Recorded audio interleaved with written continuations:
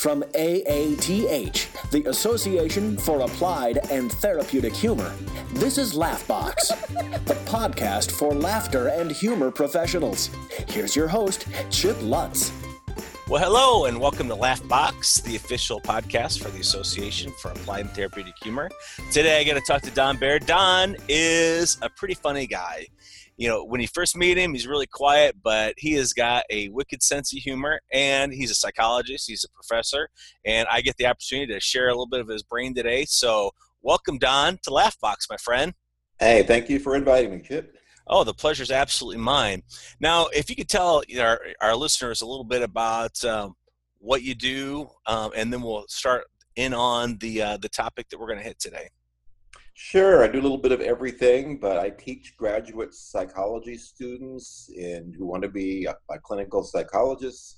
I write, I do presentations. I was just in Montreal and did a talk about the humor of Muhammad Ali, and how he used humor both when he was able to be very strong and win all those fights, and then later when his health went bad, and how humor helped him keep his sense of identity and connect to other people in good times and bad. How very interesting, because not a lot of that came through in the movie Ali. I mean, certainly, right. It was a good movie. However, some of that didn't really come through.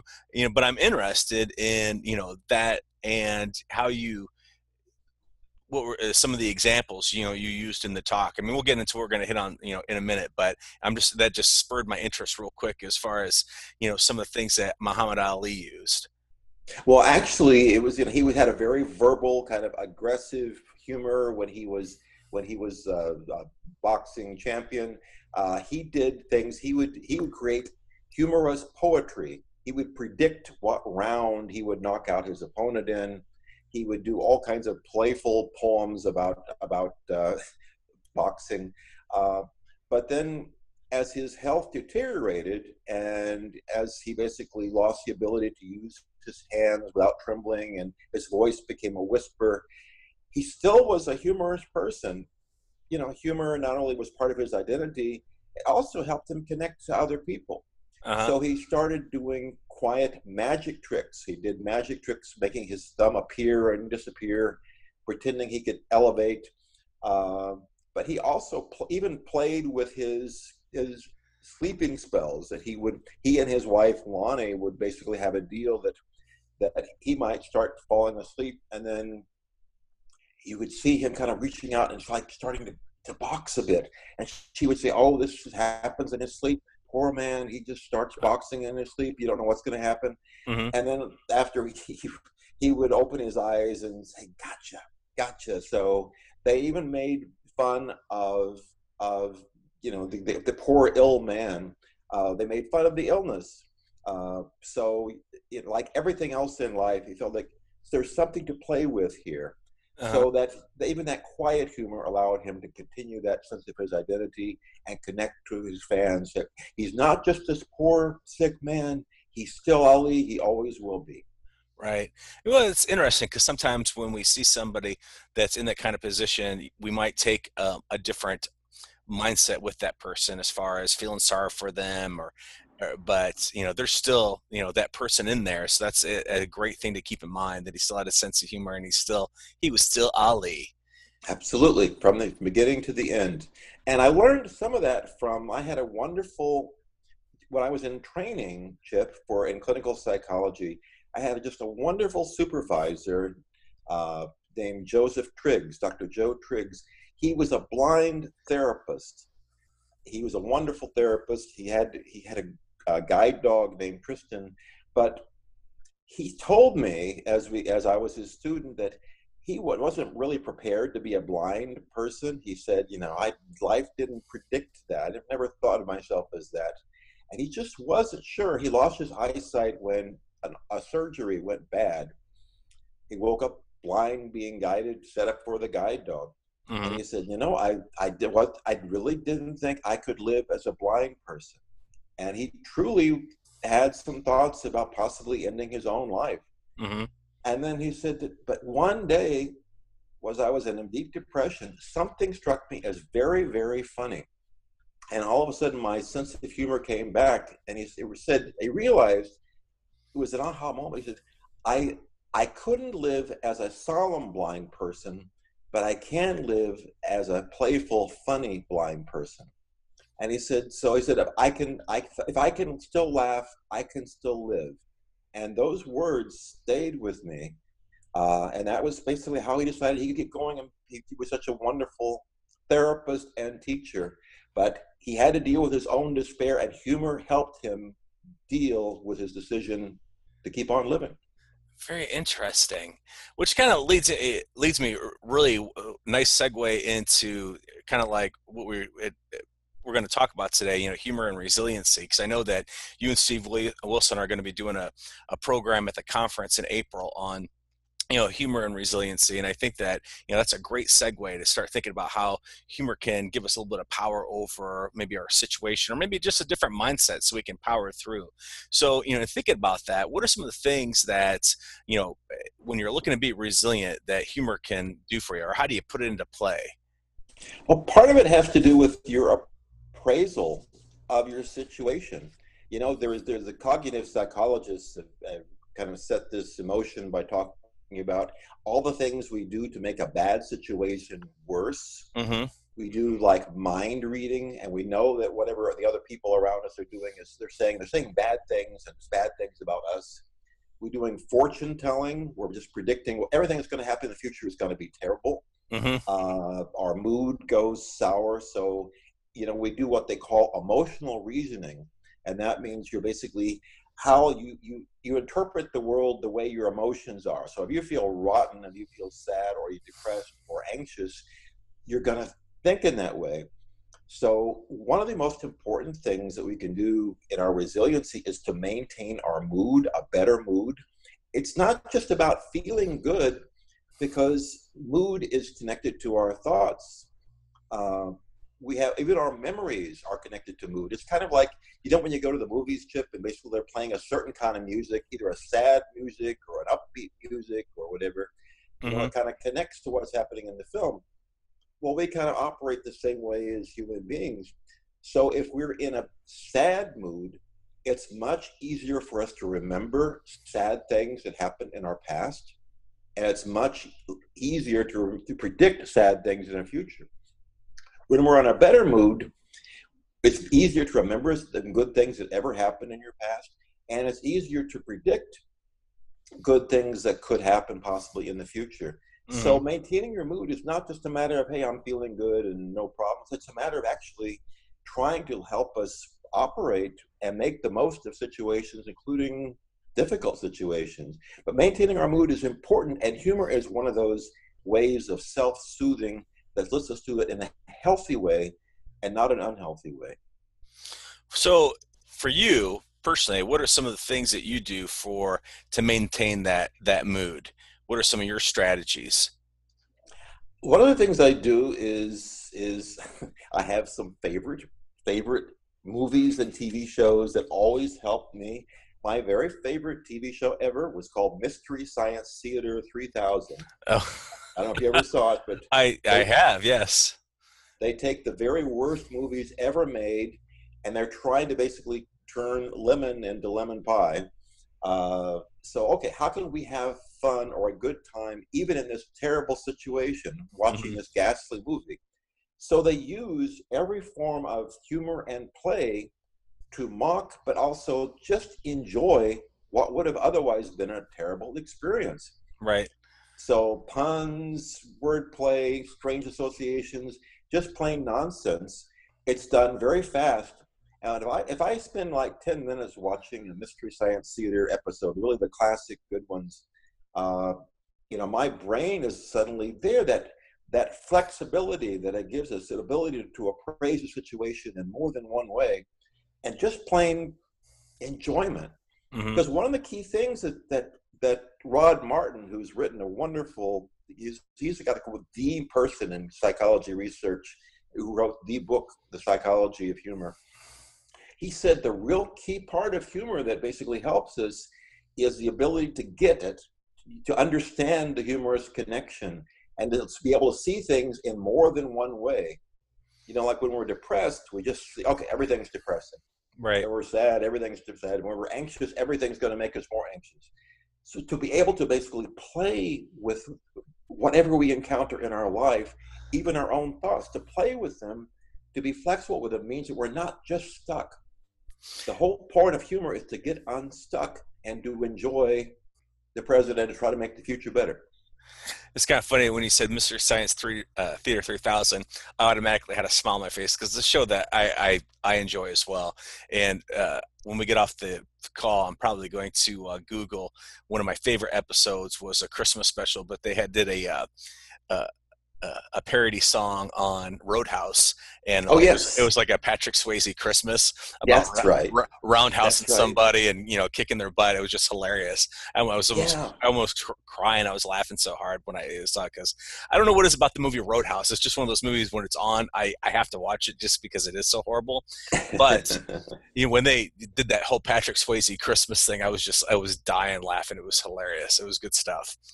Oh yeah, and what that reminds me of, Chip, is that humor and things like the Mystery Science Theater for us is like, for many people can be, okay, well, that was a funny show, that was interesting, that made me forget my problems, whatever.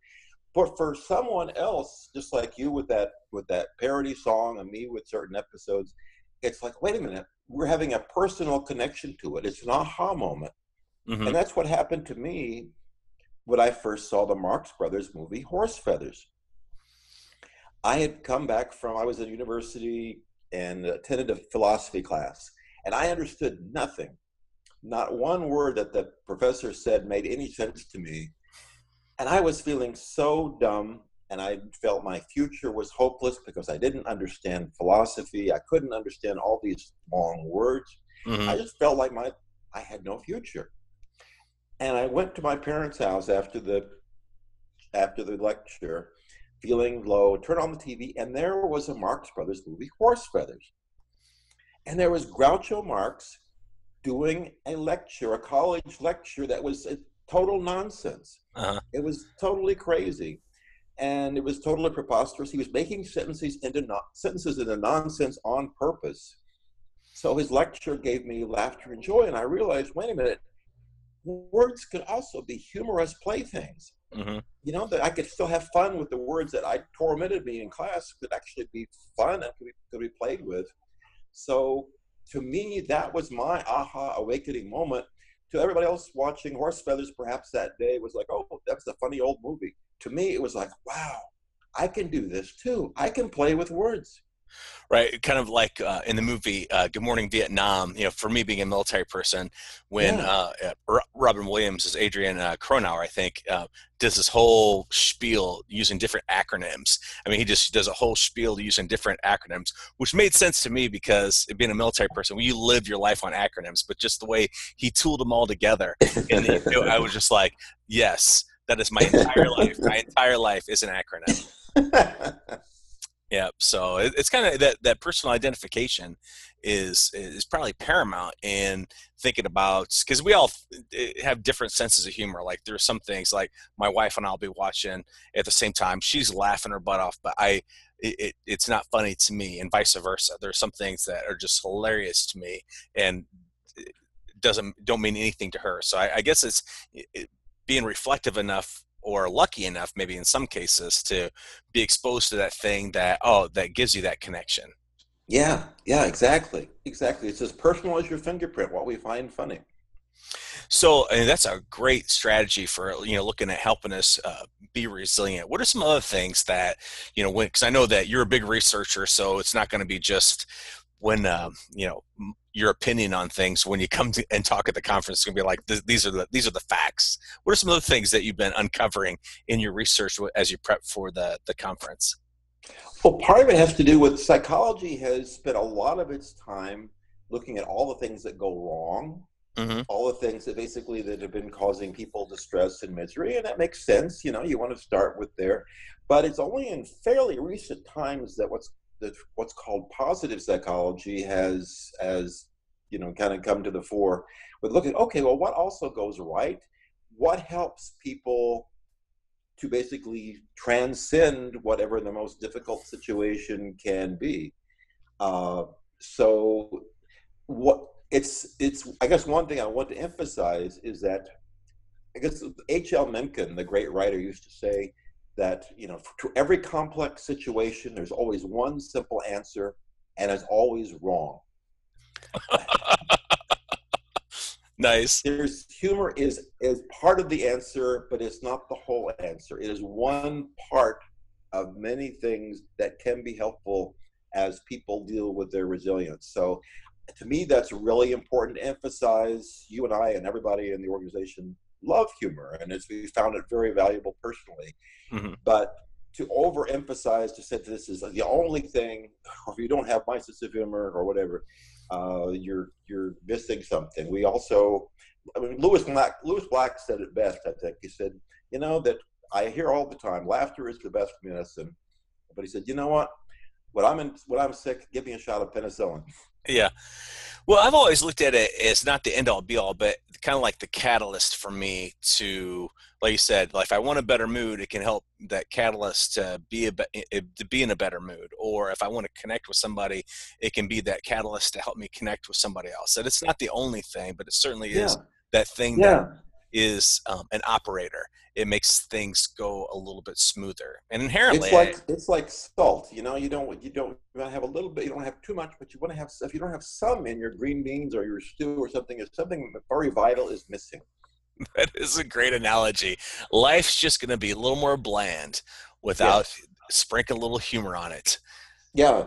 There's a George Burns, the wonderful comedian who who said when he was in his 90s, he said he can't die, he's booked. He would talk about that there are basically the sure way to live longer is to have a life without humor. You may not live longer, but it will just seem longer. Mm-hmm. So does, going back to what you were talking about with Muhammad Ali and, your stressors in your philosophy class. So does humor then, or being able to laugh at a situation, give you kind of a power position over it? Does it give you a little more control? I mean, what is it about it that makes that gives you that perspective? Yeah, it gives you a choice. It gives you a choice in how you react to something. I mean, my motto, one of my things I have discovered in life is that most nonsense that you hear in life is not said by a comedian. Most nonsense you hear in life is said with a straight face. And you don't know whether to be, when you're young, you basically realize, oh gosh, that must be true because this person said this. And they, so they had a position of authority. That's why the Marx Brothers were so liberating. They would mock people in positions of authority. But it's like you have a choice with humor. You have a choice of reaction. You can appraise it in more than one way, which gives you freedom. It lets you realize, we have freedom, but we don't even often fully realize it. Part of it is because we're so desperately trying to be accepted by other people. Mm-hmm. And other people are full of advice, which is free, it's worth every penny of it. It's free advice to basically tell you what you need to do and what you're doing wrong. And the freedom to basically say, okay, I can accept that, or I can say, well, that's nonsense. It's said with a straight face, but it's still nonsense. That gives a sense of power and sense of some control over our lives. So, I mean, sometimes things just aren't funny. I mean, when you're going through a trial and tribulation, things just are not funny. Yeah, I know if you're in excruciating pain or what. So how do you, as a psychologist, so if I come to you and I'm just like going through the worst time, are you going to tell me, we'll go out and find something to laugh about, or are you just like, what you feel is what you feel, the humor will come later? I mean, what's the prescription, Doc? The most important thing is compassion and empathy. Mm-hmm. Compassion towards the person's situation, and it's very important to express that you understand and take quite seriously the pain that they're experiencing or have experienced. Mm-hmm. So you're not trying to divert someone from their pain. You're not trying to divert someone from what's happened. You need to demonstrate that you really care about what's going on. You're not there to be a sit-down comedian. You're there to basically be helpful in any way possible. I just had a vision in my mind of somebody coming and sitting on your couch, and going through a little therapy, but you're just ringing off a bunch of one-liners. Exactly. It's not, so I know that doesn't happen, but in my head, what I just was seeing was hilarious. So. Yeah. And I think, the movies are filled with examples of psychologists and therapists who do variations on that, who basically, that there's something about Mary. I think there's a psychiatrist who kind of leaves during the session and then comes back just at the very end, and then makes an appearance to say, "Oh, time is up," and that's the whole thing. There's a million cliches of bad psychiatrists and psychologists in the movies. Actually, I wrote my dissertation about psychology in the movies. So the key thing is compassion and empathy. But also, one aspect of humor that way is diagnostically. If a person expresses no bit of humor in your interaction with them, just like outside of therapy, it's like, gosh, this you would notice that. You would notice, okay, this person never finds anything funny. This person only has tragedy. But it's if a person is able to express a little of it, and you hear for it, you're listening for it, oh wow, there's some aspect of this person, a healthy part of this person that is there too. Nobody is all defective, no one is all ill, no one is all well. I'll give you an example. During my internship year, I had a plate on my desk. I was a big fan of Warner Brothers cartoons, and it was one of Michigan J. Frog. Michigan J. Frog, the singing and dancing frog. It was just there for me to help me keep my sense of humor amongst the stress of my work. Right. I was working with a woman client and who was extremely depressed and extremely fearful that there had been suicide in her family, and this was going to be her fate too. And we had several sessions as I tried to listen and offer encouragement and be with her. 3 sessions in, all of a sudden, she notices Michigan J. Frog on my plate, my desk. Yeah. And she points at that, and she stops talking about how awful her life is and going to be. And she said, "I know that cartoon. That's a great cartoon." And I pick up the plate and I hand it to her, and she holds on to it and looks at it. Mm-hmm. And I tell her, "Gosh, this is the first time you've ever said that anything in your life has ever brought you pleasure or enjoyment. Uh-huh. I wonder if there's anything else besides Michigan J. Frog that ever made you happy." And we started looking at that and finding that and listing those and going from, based upon her list, about things that also she has enjoyed in the past but has stopped doing now, and that maybe she might want to try doing again. So it wasn't anything I said. It wasn't a joke. It was there a part of her that could respond to humor after several weeks of being listened to was there and said, wait a minute, she loved Michigan J. Frog. She loved that cartoon. And there were other things she loved in life too. So there was like humor as a way of trying to spark, right? Basically help find that there are parts of her that are still hopeful.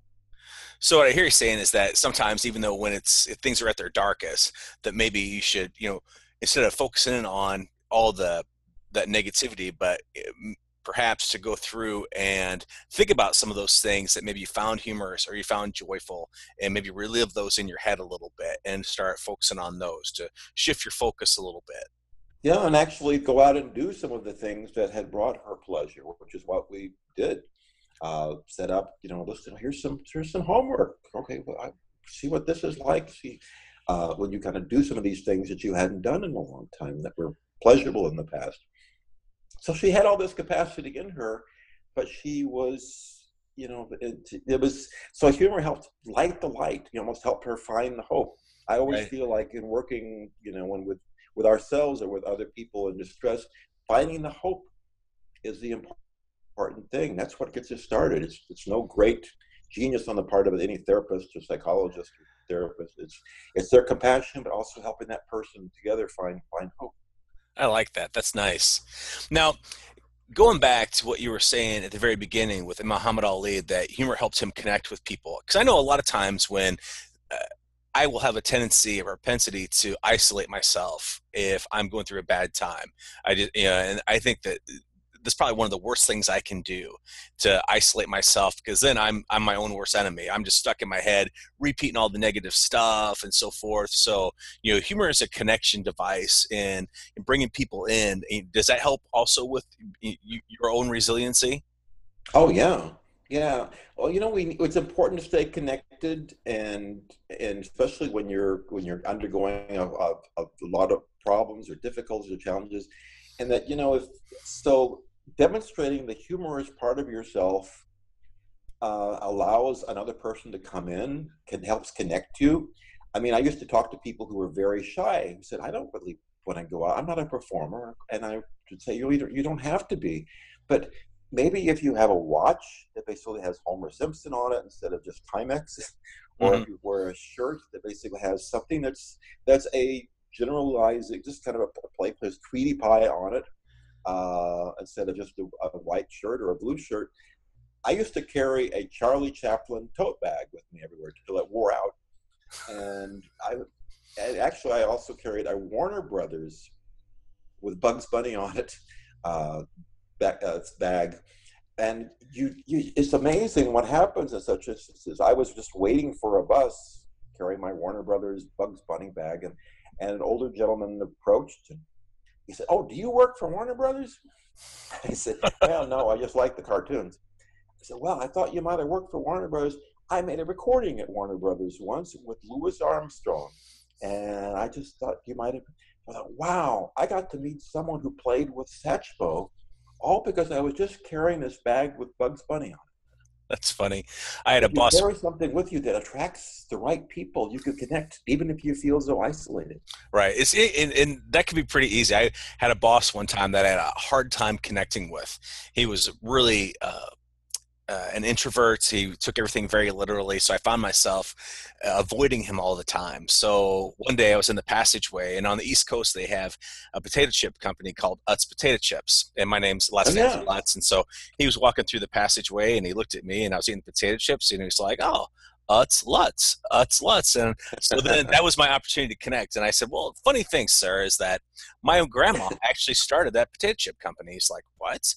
And I was like, "Yeah." I said, she started in her basement. She'd peel the potatoes herself. She'd slice them. She'd, fry them. She'd go door to door selling them. And it started taking off. And as she started taking off, she started getting more employees, and she had to move from the basement into an actual building and a factory, and had more people working for her, and was really starting to bring a lot of money in.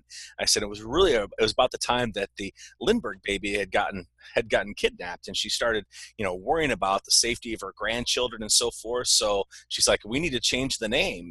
I need to protect these kids." So she said, "Hey, get the hell out of there." And Wow, that's great. so he just looked at me really stoically, shook his head, and walked back in his office. But it changed the dynamic of our relationship after that. Yeah. That Oh, yeah. he knew me a little bit better. We connected a little bit better after that. He wasn't. It wasn't so much him being a super, because he was the big boss, but it kind of, I don't want to say leveled the playing field, but it connected us a little bit more. So I just Yeah. Yeah. And finding a similar sense of humor helps us to connect to those people that are otherwise would be strangers to us. awesome. Yeah, it's. I had an opportunity to interview Father John Noss. He was a professor up at Marquette University, and he was also a clown. But when I was working on my master's thesis, yeah, I got to talk to him about, because he did a class on humor in the classroom and humor in education, and he said that one thing that I always remember, that he said that humor renders learners benevolent, and Mm. I thought about that just in my own life, that when there's conflicts or something else going on, that if I can find the humor and share that with somebody, that it renders them benevolent, and we're able to actually kind of connect on a different plane then. Oh, yeah.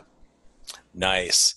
So any other key things that, you've been coming, finding that you're like, I'm so excited about, giving this, because I'm excited about, just talking to you, I'm excited about listening, to you and Steve's program in April. I know I'll get a lot from it, and I don't want to ruin everything for me, because that's, any other teasers you want to give the listeners as far as like, hey, this is what you can kind of expect? Well, one of the things we've been doing is kind of diving into seeing, most people would agree. Most Americans don't agree on much right now, but we all definitely agree we're living in kind of difficult times, challenging times.